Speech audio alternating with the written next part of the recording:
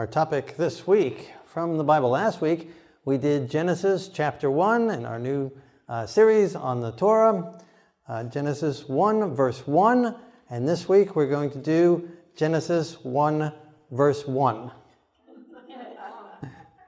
There's just a lot there, how can I say it? So last week we did the first three words, or the first word in Hebrew, Breshit, in the beginning, and this week we're doing the next word, God. Right, so that's the topic for tonight. In the beginning, God created the heavens and the earth. Right, so we have it there in the Hebrew.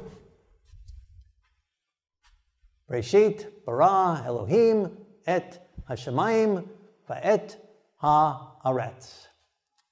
In the beginning, God created the heavens and the earth. And again, our focus tonight will be on God and the term that God inspired Moses to use to describe himself the very first time in the Bible. Third word in the Hebrew. In the Bible, they use, and there's lots of different terms, titles for God. Of all of them, he chose Elohim. I think there's a reason for that. Now, he could have chosen lots of things. Like I say, he could have chosen the Yud Hey Vav Hey. Some people think that's the all in all, right? I've even seen versions of the Bible where they take out every other version and they put the Yud Hey Vav Hey there. No matter what, that's it. It's like the beginning and end for them, but it wasn't the beginning for the Bible. The first time used in the Bible was Elohim. Could have used Adonai, could have used El, could have used El Shaddai, and so many other titles that God claims and rightfully claims in the scriptures. But he chose Elohim, God.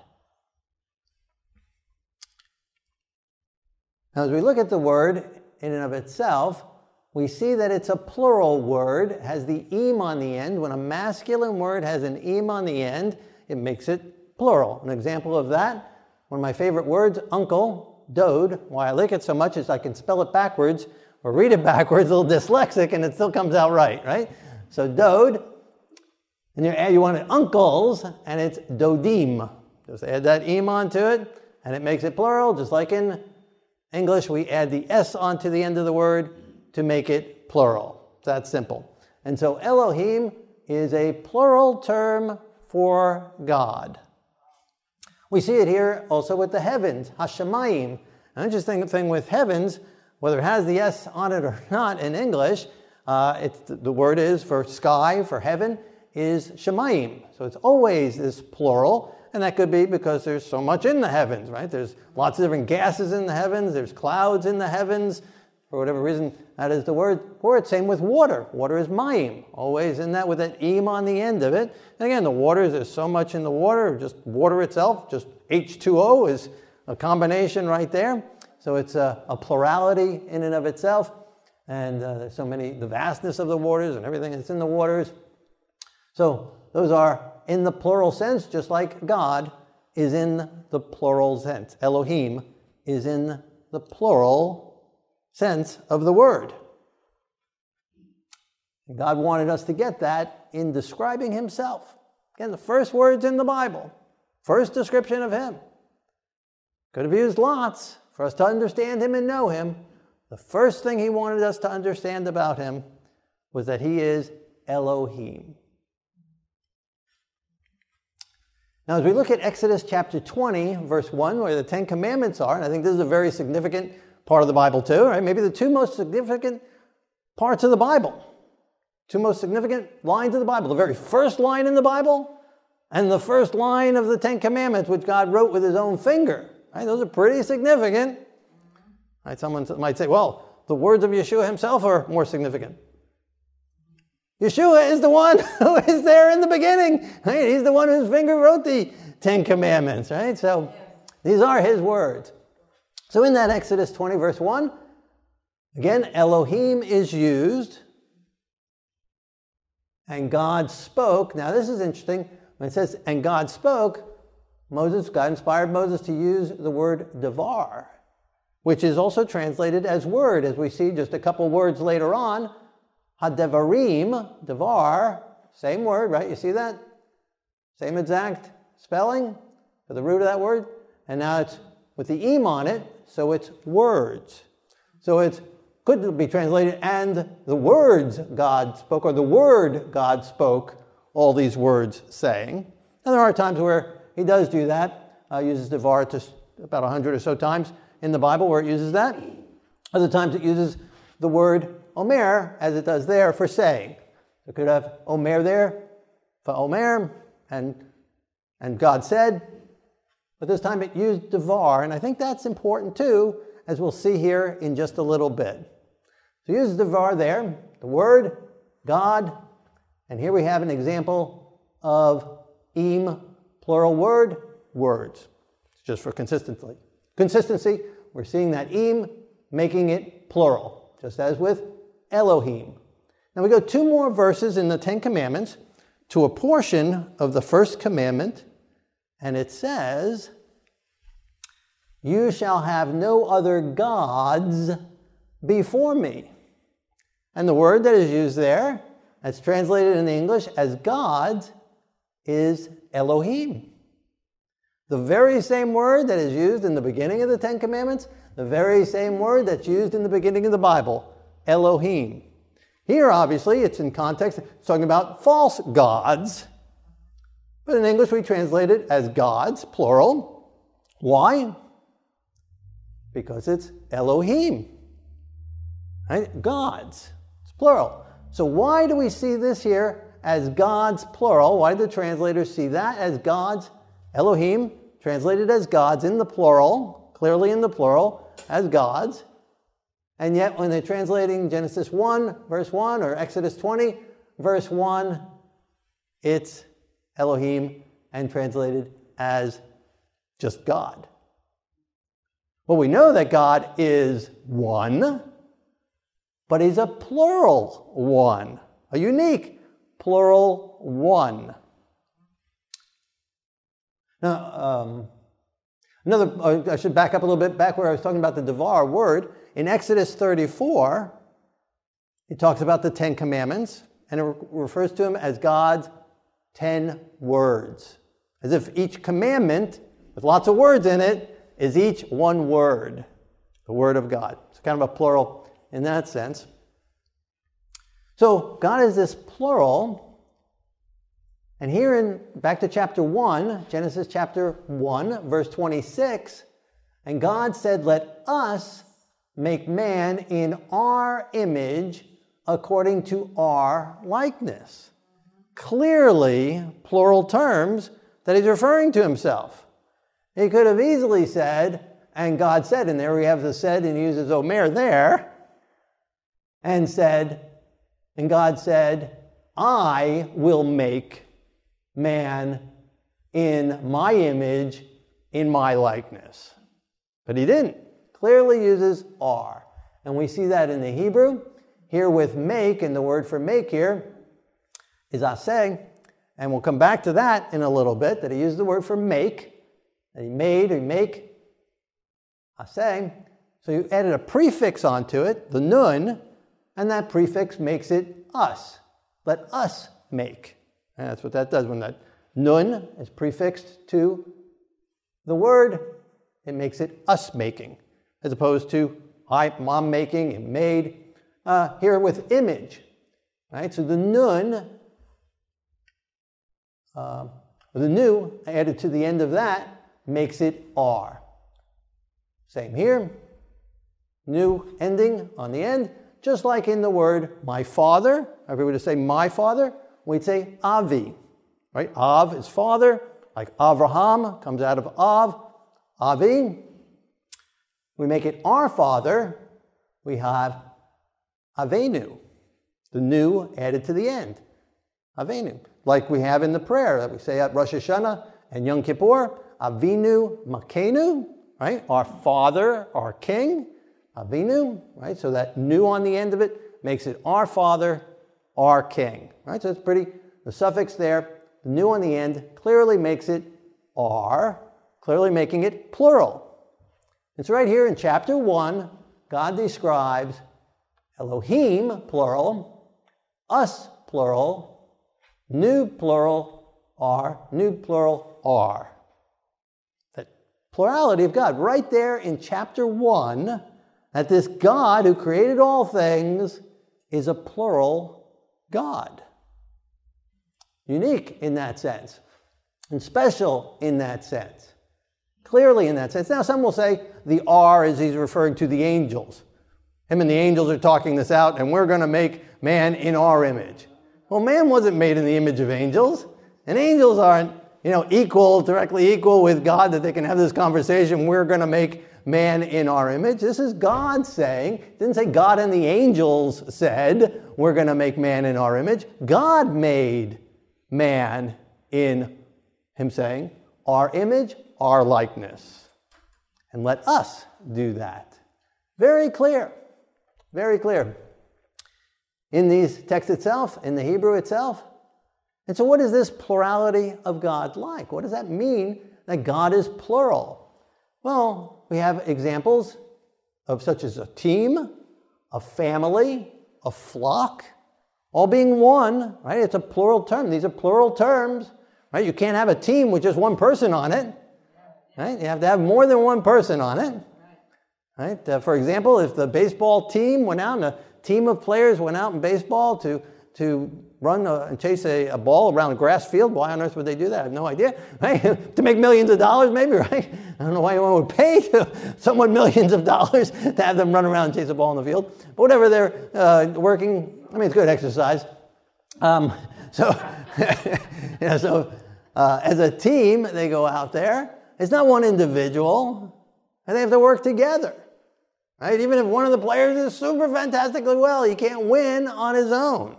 Right? There's one guy throwing the ball, there's another guy hopefully catching the ball, but if it gets hit before that guy catches the ball, hopefully someone else will catch the ball, and then they often have to throw it to somebody else to get him out. Right? So they have to work together as a team. Right? If it's hit to the shortstop, he doesn't run across the field to touch first base to get the guy out. Right? He throws it to the first baseman. Right? They're supposed to work together as a team, but they're still just a single team. Right? Growing up, and so he is this single team, or this single family altogether. That he is this one family, this one team, or like a flock. Right? Flock of geese. Right? Has more than one goose in the flock of geese, right? Have you ever seen how they work together? As a team, they're working together. They fly together in that like V formation, right? With one at the head, right? And they're moving along, and that one in the head, he's breaking the wind for them and taking all that heat from that, and he has to change, gets tired, and so he goes into the back, and then another one takes over as the lead, and they're constantly working that as a team, working together to reach the destination. Now you notice that V shape that they'll make as they're going along? Right? Yeah. And you ever notice that one side is often longer than the other side? Do you know why that is? There's more geese on that side than on the other side. Yeah. A lot of people didn't understand that, but that's how it works. But they're working together. Anyway, they're working together as a team, as one unit, to reach a unified destination and goal. Just as God, this God, Elohim, this plural God, has a purpose and a plan together. Now, I want to go we skipped a word, so let's go back a word. And let's go to this word bara. Here in the beginning, God created. So now the second word, we're moving along real quick here, right? Two sermons, and we're now up to the second word in the Bible. Bara is the word created. Now, God could have inspired Moses to use a lot of different words for that, such as we just saw. Instead of bara, he could have used the make, right? God, instead of God created, in the beginning God created, could have said, in the beginning God made the heavens and the earth, right? And used a same, but instead of that, he used bara. And I believe there's a reason for that. As we look at the root of bara, I went the wrong way. The root of bara is bar, which is son. Just like bar mitzvah, right? The son of the commandments, right? So bar is son, and see, that's the root. there of bara, right there in the very, very beginning. Now, we see some uses of this term bar in the Bible, the sun in the Bible, many places.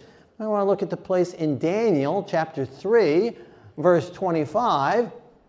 Look, I see 4 men loose, walking in the midst of the fire, and the form of the fourth is like the Son of God. It's Nebuchadnezzar looking into the fiery furnace. He sees one, and he says, this one looks like the Son of God. I believe it's the same Son of God who was there in the beginning, who created all things. As we look in the book of John, chapter 1, verse 1, it says, in the beginning, so obviously a reference to Genesis 1, verse 1, in the beginning was the Word, and the Word was with God, and the Word was God. He was in the beginning with God.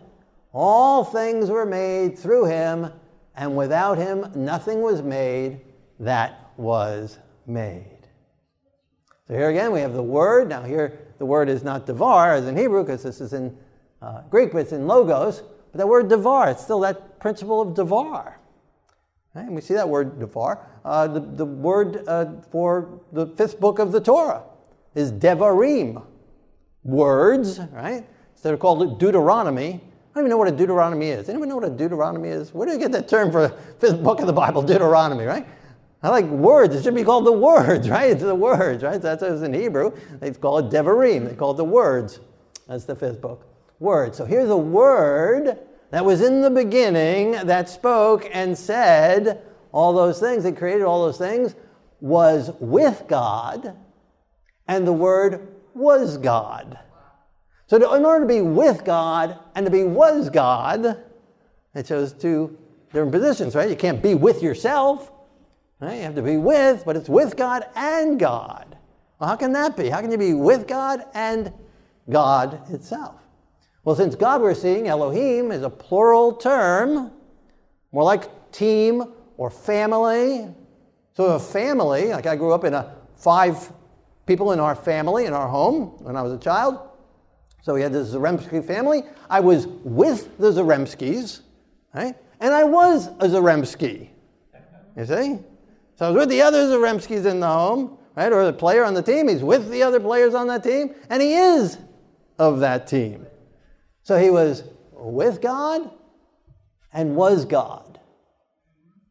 And that'd be just as equal for me to say when I was young, growing up, and still today, I'm a Zaremski, as it would be for my father or anyone else in the family to say they are a Zaremski. And so they was God and with God. He was in the beginning. He says that twice for that emphasis, bringing us back there. In the beginning, with God. All things were made through him. Bara. Bar, the Son, creating all things through him, and without him nothing was made that was made. Everything was made by him. So you didn't make it. Everything was made by him. Thus he deserves honor and glory for everything. Right? If someone says, oh, that was a good sermon, well, praise the Lord. Right? He made all things. Right? He created all things. And so whether you created that business, started that business, God made all things. Right? Whether you cooked that recipe and made that pot of soup or whatever, God made all things. He gave you the brain, he gave you the tools, he gave you the abilities, he gave you the skills, he gave you the materials. God created all things. Now he works through people and other things to make things at times, but it's still him. Nothing was made that was made. All things are from him. All things come to him, all things go to him. He is the creator of it all. Sometimes I'm in ministerial groups and they'll say, oh, my ministry this and my ministry. I'm like, what do you mean your ministry? Who are you? Right? What are you that your ministry? It's God's ministry. Everything is God's.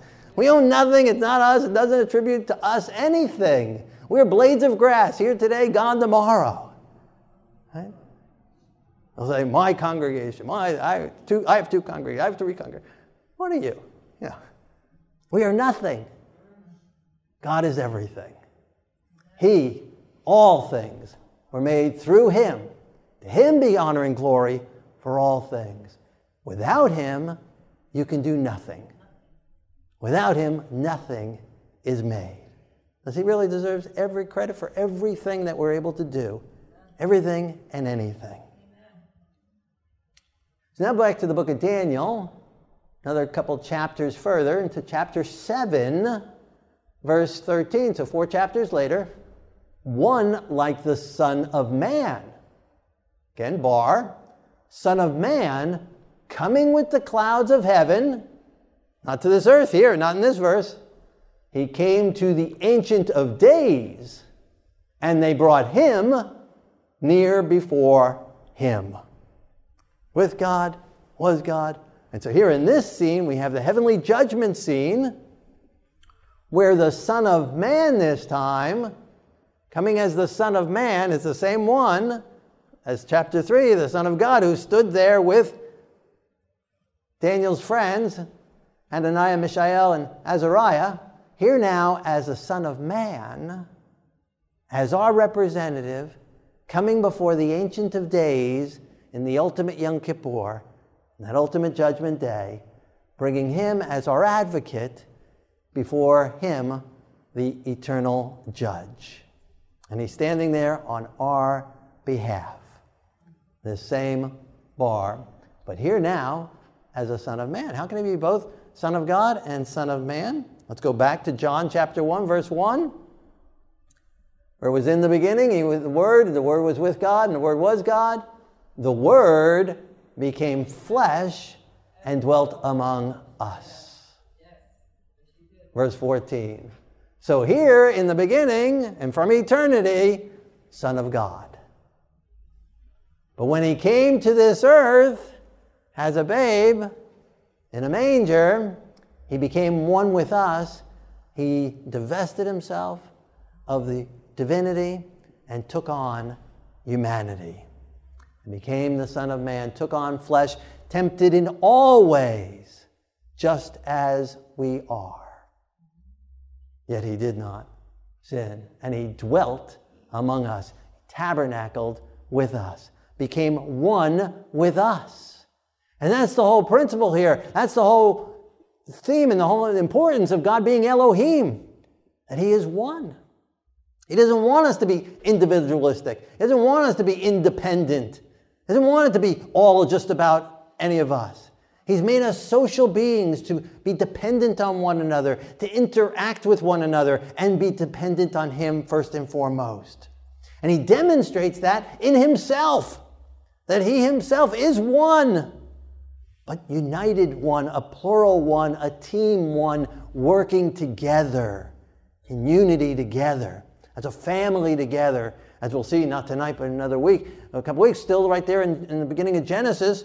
God made Adam and Eve, 2 different individuals, and yet it says, and the 2 shall be one flesh. Did they merge together physically and become a Siamese twin or something like that?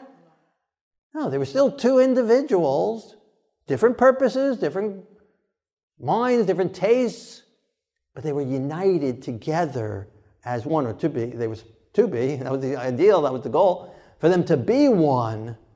And God is that one. And that's the oneness that he wants us to have. Together with him and together with each other. In our marriage, in our congregations, as one unit. Different opinions, different ideas, different tastes, different goals. Or same goal, but different gifts to use together. As a body, an individual body. Lots of different parts make up the body. Not all of them do the same. None of them do the same thing. They got different purposes, but they work together, ideally, right?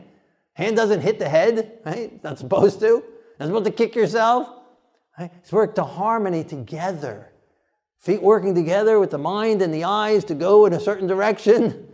Right? That's the plan. Go from here to there. They work together to reach that goal. To digest food, right? The eye helps pick it out. The nose helps pick out which food.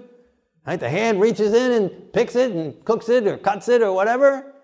Right? The taste buds make sure that the eyes weren't wrong, the nose wasn't wrong. Right? And the throat has the final say. They're not going to let it in yet. And then the saliva starts digesting, and then the whole process going down to digest, and then the stomach digesting it, right? And then all the way on out. Right? So the whole thing working together to get us nutrients, all these different parts working together as a united team as one goal. And that's how God describes himself. As individuals working together, united together to create humanity. And that's what he came here to do and demonstrate with us, to become one with us. He's already one with the Father, and he wants to be one with us, and he wants to be that bridge that connects us together with the Father. And that was one of his final prayers, that we would be one, and that we would be one with them. That we would be one just as he and the Father is one, and that we would be one with them, and that we would be one with one another. And not this independent spirit, everyone doing their own thing. That's not God's spirit. That's not God's character. That's not how God is, and that's not how God wants us to be. Just floating around thinking we're it. We're not it. God's made us dependent on others. He's made us have a need for others, for fellowship. We're herd creatures. We need to herd together. We need to be together. We need that. We need that bonding. We need one another to make us whole, to unite the gifts together. No one of us, right? We see in sports some guy thinks he's the best, he's the greatest, he wants all the money, he wants all the fame, gets all the name, all the publicity. No, you can't do it without the rest of the team. And same with us. God wants us to work together, harmony together, so that we can demonstrate what God looks like and being unified together with that one purpose of reaching heaven and bringing other people to heaven with us.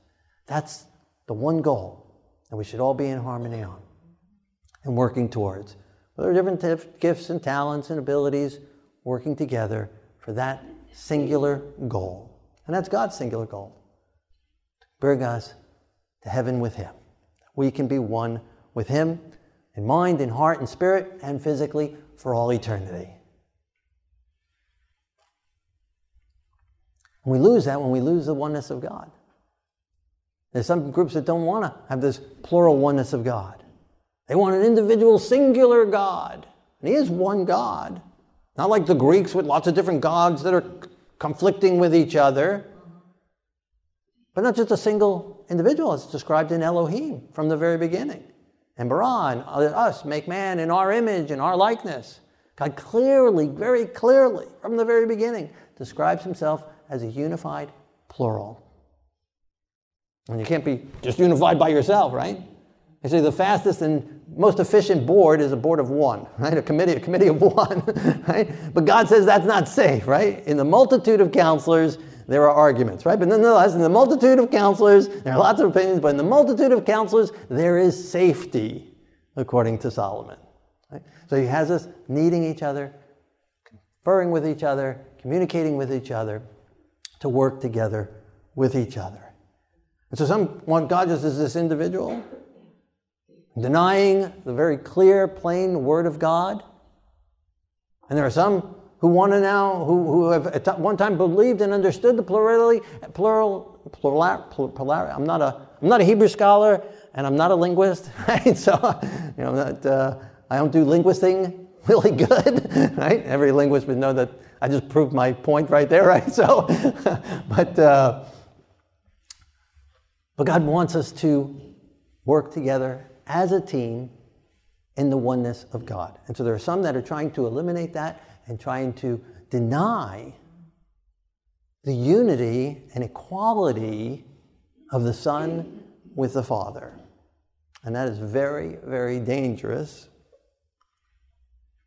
as we see what the Word of God clearly says and plainly says. When Yeshua was immersed, Father spoke from heaven, "This is my beloved Son, in whom I am well pleased." Yeshua was there in the water. The Spirit was descending in between the two. And the Father was speaking from heaven. All together as one. In mind, in purpose, in 3 different places, doing 3 different roles. So in Psalm 2, verse 12, it uses this bar, the sun, kiss the Son. In context, what is that referring to? Let's read from Psalm 2, starting verse 1. Why do the nations rage and plot a vain thing? The kings of the earth set themselves against the Lord and against his anointed. Against the Lord and his anointed. And the anointed there, that the word there is Moshiach, right? So Messiah, against the Lord and his Messiah, saying, let us break their, again a plural word, break their cords from us. He who sits in the heavens shall laugh. He shall speak to them in his wrath. I have set my king on my holy hill, Zion. The Lord said to me, you are my son. Now, obviously, in context here, he's talking much more than just King David. Right? The eternal king, the Son, the Son of God, who became the Son of Man, became one with us. Ask of me, and I will give you the nations for your inheritance. You shall break them with a rod of iron. Right? And the Bible talks about the Messiah having this rod of iron as well. And so the nations, the world come against God. And we're seeing that in opposition to God. And God laughs at him. You're going to take me on? I created all things. Nothing was made that has been made without him. Serve the Lord with fear and rejoice with trembling. Kiss the Son, lest he be angry and you perish in the way when his wrath is kindled but a little. Blessed are all those who put their trust in him. So here again we see this duality of the roles. His wrath come as judge, the judgment scene. If we reject him, if we resist him, if we work against him, even if we, and some of the worst ways that we work against him is by professing to be following him and denying his word. Or professing to be following him and disobeying his word. That's the worst kind. Taking his name in vain.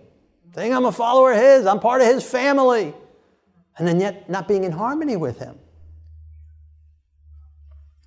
And so the wrath will come and judgment will come. But blessed are those, in contrast to that, blessed are those who put their trust in him. So we have a choice. Do we want to work against him or do we want to work with him? Do we want to be independent? Do we want to be our own gods? Do we want to make our own decisions on our own and what we think? Or are we willing to surrender to him and become submissive to him, become obedient to him, blend in with him? Surrender our carnal nature to him. Accept the Messiah that he came here to become one with us, to become humanity with us. That he could take our sins, that he could take our burdens, that he could take our cares. That he can remove our carnal nature from us. Taking our punishment for us. Taking the wrath of God for us. Becoming the curse for us. That we who knew no righteousness can become the righteousness of God in him. We can surrender and accept him and put our trust in him. Not our trust in ourselves. Not our trust in princes or princesses or politicians or anything else. Putting our trust in him and in him alone. Who's able to create all things and make all things and do all things good and do all things well in our behalf. And so God wants us to be one with him and one with one another as we unite with him and kiss the Son and come before him. And so in the beginning, God created Elohim bara, with the Son, and Elohim, the heavens and the earth, The earth was without form and void, and darkness was on the face of the deep, and the Spirit of God. And we'll get into that, by God's grace, next week. Right? Unless he impresses me there's something more he wants us to get out of these first few words. But we'll move on to the Spirit of God. So right there we see this unity of God, right there in the very beginning, very first 2 verses of the Bible. We have Elohim, Bar, and the Spirit of God coming together. Again, we'll get into that more next week. So this plural God who lives and demonstrates as an example to us that we also can be united together with him. And as we unite together with him and come closer and closer to him, right? He's the center hub, right? We're all different. We all come from our different backgrounds and different talents and abilities that he's gifted us with. And as we come closer and closer to him, we automatically come closer and closer to one another. Right? We don't lose our individuality, right? God doesn't want us to become robots, but uniformity. Right? He doesn't want uniformity, he wants unity. And there's a difference. Now, uniformity is everybody wearing the same exact uniform. Everybody's thinking exactly the same. Everybody's saying exactly the same thing. Right? He wants to be unified, working together, right? He doesn't want everyone playing first base, right? Or whatever. Right? We all have our roles, we all have our parts, but working together in unity together. And that's what he demonstrates. And when we lose that understanding of him that way, then we all because the image of God that we have is what we will live out. Right? So it kind of works both ways, right? So Adam and Eve were created in the image of God, and whatever image we create for ourselves of God, that is what we become. And we'll see that when Eve began to believe that God was selfish, that God was withholding, the serpent told her, God doesn't want you to have that. He's held that back for himself. In her mind, she said, well, God is selfish, so I should be selfish. So she took it for herself. You see? And so whatever we have of God, we have God that is wrathful or he's harsh or he's stern, and that's how we will be. Right? If we think he's wishy-washy and just forgiving and graceful, we'll be wishy-washy and let everyone walk all over us and all over everyone else. Right? When we have this balance that he's a judge, and yet he can be trusted, and he's in there on our behalf, and he's merciful, and he's loving, and he's forgiving, but he's still a judge and equal and fair and just. When we have that balance, we'll be balanced as well. So if we have a picture of God that he's only this singular individual, then we will be independent as well. We will move along, and we don't care what our spouse says, this is what I want, and it causes divorces and separations and splits in the congregations, and we don't need a congregation. What do I need to be a part of a family of God? I'm okay by myself. I can pray by myself. I can read the Bible myself. And we become just individuals instead of united together. But we have a picture of God that he works together, that they are unified together, that they are a plural one. And we become like that as well. We see our need of others and to work together with others and to work in our need of him and our dependence on him. So it's very key for us to have this beginning understanding. In the beginning, God. Bereshit, bara, Elohim. And so as we prepare to pray, if you've been of independent spirit, go it alone spirit, your way or the highway, you can do it alone, you're a self-made person, and you want to surrender to God. Become dependent on him, trusting in him, united in him. In a moment when we pray, I invite you to surrender everything that's held you back. Everything you're trying to overcome in your own strength, trying to do it in your own ability. And you want to surrender it to him. Let him just absorb you into himself, make you one with him. If that applies to you, in a moment when we pray, you can do that. Pray that. 2, if you've been similarly independent and independent of others. Not working together, not playing nice with others. Right? And God's convicting you of that. It takes 2 to tango. You want to surrender that and become one, united with others, united with God's children here, bonding together with others, interconnected with others.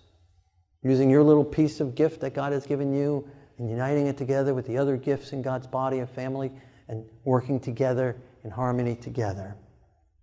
In a moment when we pray, you can allow God to take away that spirit of independence and work together in harmony with Him.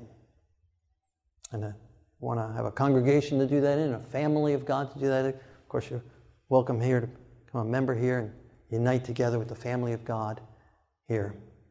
Work together as one for God's purpose, God's Spirit. Third, if there's a spirit of sin in your life, anything in your heart and mind that is against God, that's resistant to God, disobedient to God, we don't want to experience the wrath of God. We don't want to be against Him.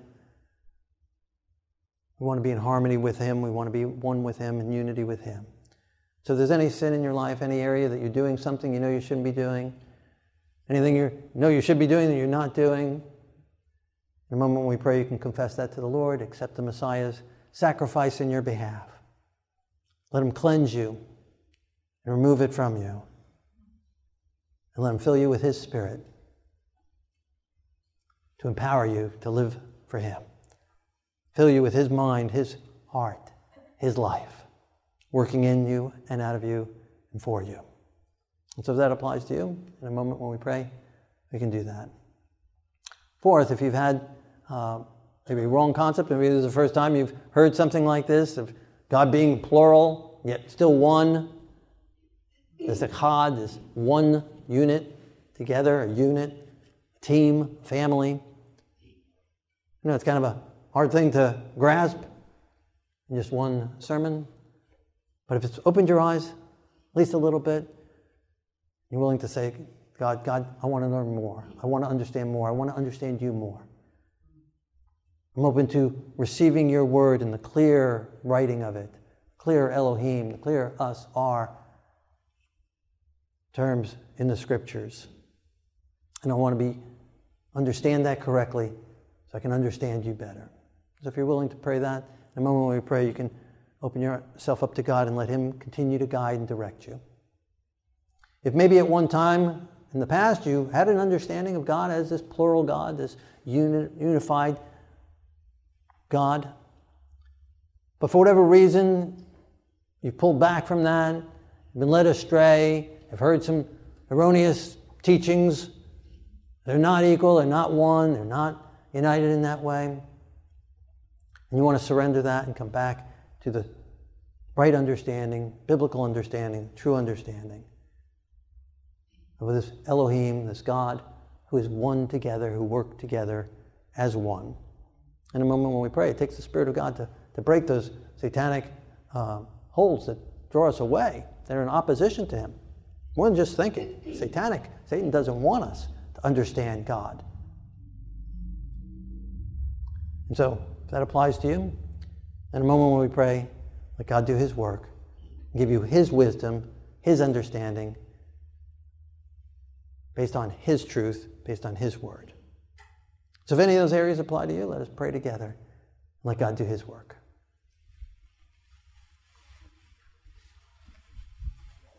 Our Lord and our God, ruler of all things, creator of all things, thank you for creating us. Thank you for giving us minds to have a small glimpse to understand you even just a little bit. Thank you for revealing yourself to us in your word. Continue to open our minds, open our hearts. Continue to lead us and draw us closer to you and to be like you and to be one with you, to unite with you. Remove from us all independence. Remove from us all pride and all greed and all selfishness. Live in us. Come upon us. Give us love for one another, to esteem others better than ourselves, to work together in harmony with one another, with brothers and sisters, your children, together as one family, with you as the core. Unite us together, bond us together, bring us together, unite us in you, and use us that we may be one as you are one in heaven, that the world may see you in us. We ask these things in Yeshua's name. Amen.